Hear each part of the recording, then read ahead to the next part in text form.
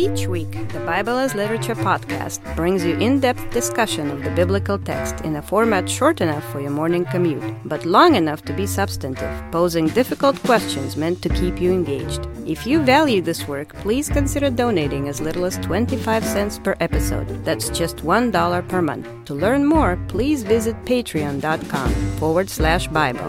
That's patreon.com/Bible. Thank you. Hi. This is Father Mark Boulos with the Bible as Literature podcast. In Matthew's Gospel, it's the teaching you follow that controls how you understand what you see. So when false Christs and false prophets arise and show great signs and wonders, your only hope is to hear what Jesus told you in advance. The truth is not out there. On the contrary, the word is very near you, in your mouth and in your heart, that you may follow it. Richard and I discuss the Gospel of Matthew, chapter 24, verses 23 to 28. You're listening to the Bible as Literature.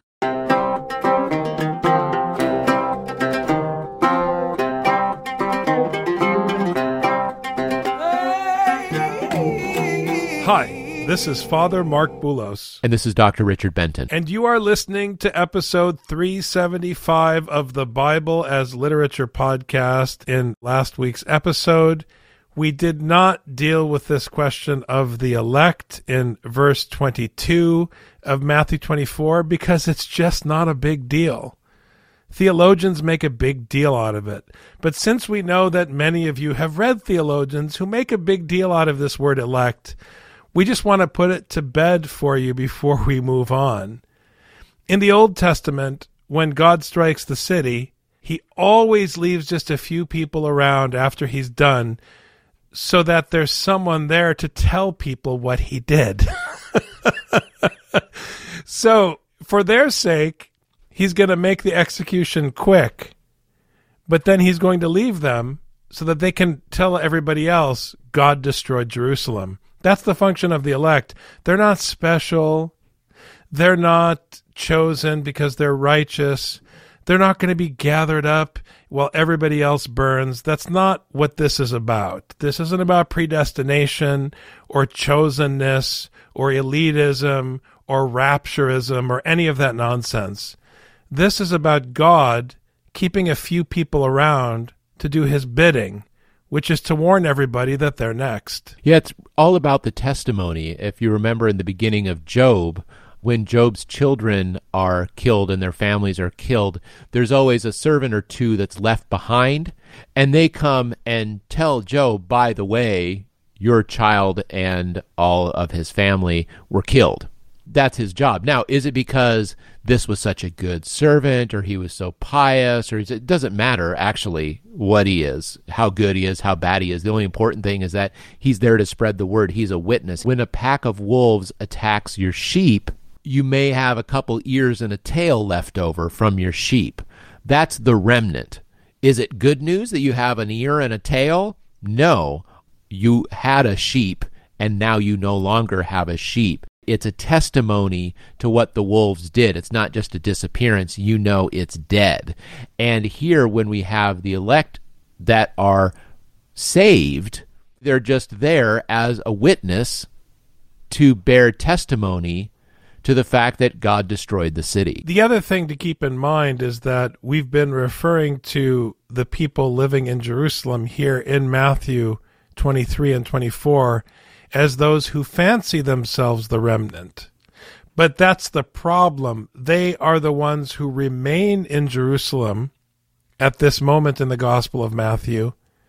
But instead of preaching the kingdom, they're preaching Jerusalem because they believe that they were put there to save Jerusalem and to build it up and to preserve it and to keep it pure and all of those things the text has been criticizing. We are learning now what the real remnant is. It's classic. You have it in American movies where someone comes in, commits mass murder, and leaves one person alive to send a message. That's how you have to understand it. And once you see the mechanism, which is very common in the prophetic tradition, you immediately avoid the trap of talking about the elect like it's some kind of a club that you join because you're special. Honestly, you don't want to join that club that survives the nuclear holocaust. You don't. When you watch post-apocalyptic films, there's always a character who secretly wishes that they were taken with the explosion so that they wouldn't have to survive through the experience of being a member of the remnant. It's not good news. So it was important to call that out, Richard, because people have invented entire religions around this nonsense. And we have to stick with the text. The text isn't inventing a religion. The text is tearing down Jerusalem in your heart so that you can look to God's heavenly city for direction. Then, if anyone says to you, "Behold, here is the Christ," or "There he is," do not believe him. And I want to be quick here, Richard, to correct the translation. A better translation would be, "Here is the Christ," or "There he is. Don't trust him."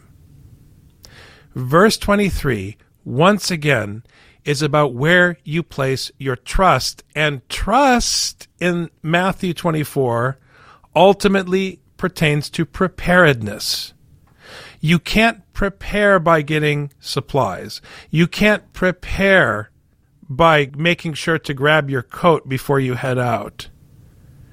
You prepare by placing your trust in God's instruction and the voice of the shepherd. If you want to know where the Christ is, you don't look out there into the world and see if he showed up on CNN or Fox News. You look into the text, into the scroll of the teaching, and you place your trust in that teaching as your reference point for the coming kingdom. And then no one will be able to fool you. In the Greek, it just says, do not trust. Are you not supposed to trust the man who said this to you? Or are you not supposed to trust that supposed Christ, the supposed Messiah? The Greek leaves it ambiguous. It's precisely as you say, Father, you can't trust either. Don't trust the guy who appears to be the Messiah or the guy who tells you, oh, yes, indeed, this is the Messiah. You can't trust either because there's only one place you're allowed to put your trust, and that's in Scripture.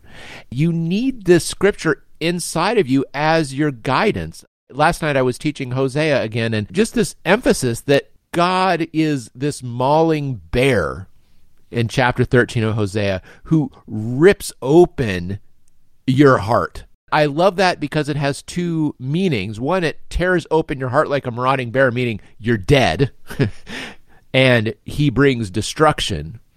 But also the fact that he cracks open where your heart resides. He needs to replace that thinking with correct thinking. He needs to take out the center of your thinking and intelligence and place in his word and put a heart inside of you that has this inscribed on it. Then you can finally think correctly. You have to have this Scripture inside of you, inside your brain, so that's the only thing that you're thinking. It makes no sense then to trust somebody who says, oh, here's the Christ, and then you get excited. What do you mean this is the Christ? The Scripture says we're supposed to go to the hills. I'm going to the hills. That guy's not going to help because Scripture says go to the hills. That's what I'm going to do. For false Christs and false prophets will arise and will show great signs and wonders so as to mislead, if possible, even the eklektos, the elect. This once again reminds me of Deuteronomy chapter 13 about the guy who comes to town with a bag of tricks. The law of Moses in that moment prescribes that you should check the law of Moses. And if everything he said about his bag of tricks turns out to be true, but works against the law, then you throw the guy out because your reference is the law. And here the remnant are brought back into the equation because of what's at stake. You are the witnesses to God's judgment and destruction. You're supposed to be following the voice of the shepherd. And now you're going to follow a charlatan? That's the worst possible thing, because the only reason God kept you around was to bear witness. And now you're going to follow after some floozy who's giving you an alternate interpretation as to why the walls came tumbling down? We're moving away from the temple toward the scroll. We're moving away from Sinai toward the desert. The pillar of fire in the wilderness is the light of God's instruction. It is the movement of the fire and the smoke on the mountain into the wilderness without the mountain. So now that Jesus has consolidated the destruction of the mountain, the destruction of the temple, the destruction of your physical, institutional, measurable reference, worldly reference for God's majesty, now that we're finally headed out toward the wilderness, we are once again returning to the question of what you trust, what your reference is, where the real city is located. It's not on a map, it's in a scroll. Great signs and wonders. You and I have been talking about the crowds and how the crowds are so easily wooed by signs and wonders all throughout Matthew, and we were talking about it in Mark. That is something typical of the masses in the Gospels. This is not good. And this is precisely why Matthew finally just lays it out. Because false Christs, pseudo-Christi, and false prophets, pseudo-prophete, can also create signs and wonders. Signs and wonders cannot be a reference point because those bearing false Gospels, false teachings, can also produce them. I mean, you see this in Exodus. Moses was able to do a trick, and so were the priests of Egypt, were able to do the same trick. Now, maybe the snake was not as big when the priests of Egypt did it as opposed to Moses, but they're still able to do signs and wonders. So if priests of Egypt can do signs of wonders, if false prophets and false Christs can do signs and wonders, they cannot be the reference point. You see this to the present day. I mean, the Orthodox, the Catholics, the Pentecostals, the Baptists, if someone is able to show some healing or show some miraculous this or miraculous that, or so-and-so was able to perform some amazing thing or speak in tongues or whatever, this is supposedly evidence of the Holy Spirit. According to Matthew 24:24, it could also be evidence of a false prophet or a false Christ. You cannot trust it. You cannot trust it. If someone says, come to this church because they've got wonder-working XYZ, you cannot trust it unless you understand Scripture as your reference point. In which case, you're not trusting that thing. You're trusting Scripture. This is the only thing you're allowed to trust. I'm running out of words. Fortunately, Matthew is still coming up with them. This is what's central. In Scripture, the sign that is given to the prophet Jonah is not out there. The sign is in the scroll, but you have to think of the scroll like the soundtrack of a movie. You hear the words spoken, and suddenly those words assign meaning to what you see. Imagine you're in a movie theater.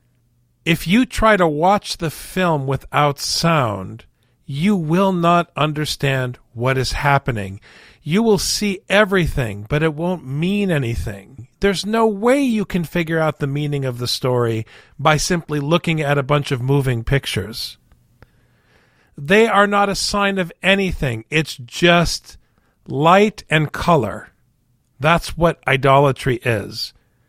And in the absence of a word spoken, you're just seeing yourself in these images on the screen. But when the audio is turned on, you can suddenly read the signs. There is a meaning associated with what you're seeing, but that meaning is controlled by what you hear. This is what Jesus is talking about here in Matthew. You're going to see lots of things. The only thing you should concern yourself with is the meaning that the scroll assigns to what you see. And if you understand that, you will never be fooled by what you see. You will simply trust what you hear. And then when you look out into the world at the moving pictures, you can recognize what the scroll assigns as a sign of God's will, what the scroll assigns as the sign of judgment and destruction, and what the scroll assigns as the sign of the false Christ. That's the trick. But all of this depends on your trust in what is written in the scroll and your steadfast adherence to the discipline of hearing what is written, which is the voice of the shepherd calling you out of Jerusalem into the wilderness. Jesus has been doing his best to move the people away from, as you said, Father, believing their eyes to believing their ears. When Jesus argued with the scribes and Pharisees, he told them, "Have you not read?" If they wanted to bring up some action of his that they disagreed with, he would not start with their perception of the matter. He would start with what Scripture says. And Jesus would not argue this or that action. He argued Scripture. How do you understand Scripture? He's told us before. That's why I'm getting frustrated trying to come up with new ways of talking about this. Signs and wonders don't matter. Scripture alone matters. Behold, I have told you in advance. I am on the record saying this, which means that you have no excuse on that day. So if they say to you, "Behold, he is in the wilderness," do not go out. Or, "Behold, he is in the inner rooms," do not believe them. Do not trust them. Do not go and see. And don't quote to me the passage from John that says, "Come and see," because you don't understand what that text is saying. Both Matthew and John do not want you to go and see. Both Matthew and John want you to hear what is in the scroll so that when you look up, you are not fooled. I have to keep repeating this because I know that deep down inside, people still think something is out there. Let me explain to you what's out there. It depends on whether you're a conservative or a liberal in the United States. That's why you think that there are alternate facts. If you look to yourself to understand what you see, what you're going to see out there is what is already in you. And that is why people are absolutely baffled by what's staring them in the face, and they can deny what they see because they're projecting their personal truth onto the universe. I've said this many times. Personal truth is not aspirational. It is your default setting as an earth mammal. A shared understanding of the world is aspirational, which means you have to put your personal truth and your individualism on the shelf. Scripture is challenging you not to project your movie onto reality, but to submit to its instruction, which controls your reality. So don't trust anybody who tells you to go see for yourself. Seeing is not believing, friends. This is the Scripture that's supposed to be written on your heart. This is supposed to be in your back pocket at all times. The Scripture, not your personal relationship. The Scripture is what's in your back pocket that you're supposed to be pulling out if you ever have a question about what to do next. You pull out Scripture in order to understand. When you have a moment, you study Scripture to make sure you don't get caught unaware and you're always prepared. This is what you keep with you. And, Father, that there's nothing out there that's going to save you. I mean, the fact that Christians can say in this country, if we get this president, then we'll get these judges and it will save our nation. No, that is absolutely false. There couldn't be anything farther from the truth. There is no president that's going to further Christianity in this country. It cannot happen. It cannot happen.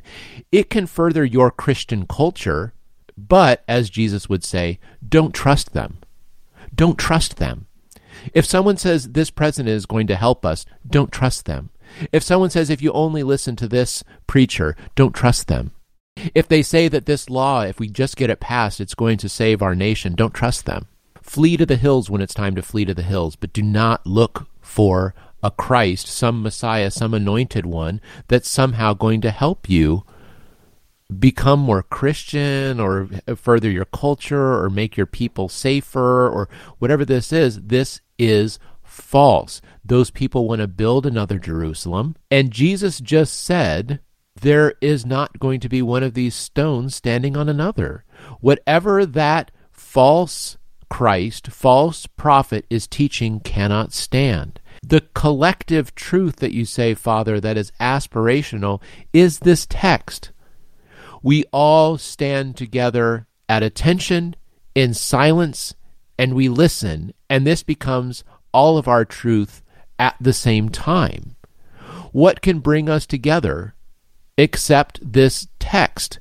Facebook and Twitter and Instagram know exactly what our personal truths are. They have an algorithm. Those personal truths, they call them demographics and data, so that they serve us up whatever facts are going to click with us. They know how to nurture our personal truth.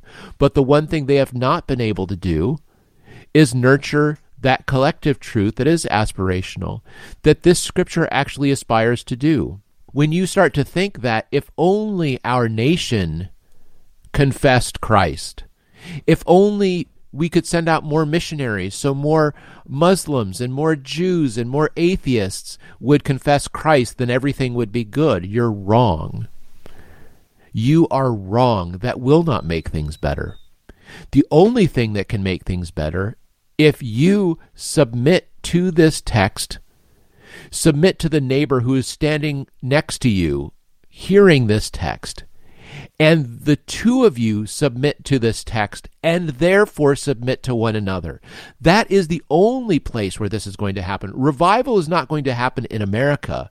Revival can only happen inside the church as those in the church become one mind in this text. Even in the Gospel of Matthew, where you are being challenged to follow the shepherd into the wilderness, to follow Jesus into a lonely place, to follow Jesus to the eremos, the desert, the place of desolation. Even in Matthew, you are being warned. Don't assume that because someone's in the wilderness that you should follow them. It's a pointed example. You can't make out of anything an ontological truth. Everything is functional.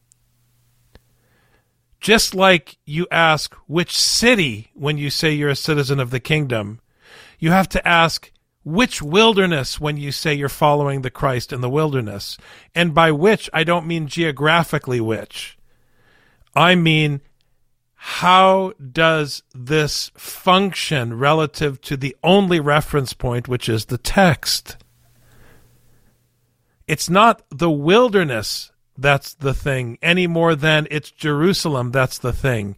It's the wilderness of the gospel that is the thing. It is the temple and the city of the gospel that is the thing. It is the kingdom in the gospel that is our city. And it's in the gospel teaching, it's in the scroll of the prophets in Ezekiel, where the city's name can be the Lord is there. You can never call New York City the Lord is there, because you're going to do what Constantine did. You're going to put a cross over the entrance to New York City, and you're still going to have prostitution and greed and abuse. You're still going to mistreat people who don't fit into your city, etc., etc. It won't work in your city. It will never work. But people in your city can submit to and pertain to the heavenly city, so that despite the flaws of the earthly city, there are those who conduct themselves according to a different set of principles, guidelines, and rules. That's how it works. We have to get this into our head. This is what's behind the famous Anglo-Saxon myth of Robin Hood. This idea that the king is gone, but there are some people who still conduct themselves as though the king is here. And those people act differently. For just as the lightning comes from the east and flashes even to the west, so will the coming of the Son of Man be. The example of lightning flashing from one end to the other is a beautiful metaphor. It's typical of the Old Testament, where you try to say that something is all-encompassing. The Lord's throne is in the heavens and his footstool is in the earth. Here, in this example, what Matthew is telling you is that if you are familiar with his teaching, you will know it when you see it, because you have been told in advance. And it will be obvious. But the key here is not that you look for lightning. Come on, people. If you're still looking for lightning, there's no hope for you. If you still want to make the case that there's a difference between the border of the United States and the border of a Roman province, there's no hope for you. There's no hope. Unless you can prove to me that you don't need a visa to travel in 2021. Then maybe we can talk. Don't be fooled by the fireworks. So in a way, verse 27, which plays on this prophetic symbolism, is a test in and of itself. I love also the way that you put it. You don't have to look for lightning. You don't have to go out to the desert or the secret room. But there's nothing as great a display as lightning when you're in the desert. One thing that everyone can agree on in that desert, whatever religion, whatever background, whatever ethnicity, whatever set of beliefs, is yes, indeed, that was lightning just now. Everyone can agree that there was a flash of light. It's not a shooting star that maybe you caught a glimpse of or maybe you didn't. It's lightning. Everybody saw it.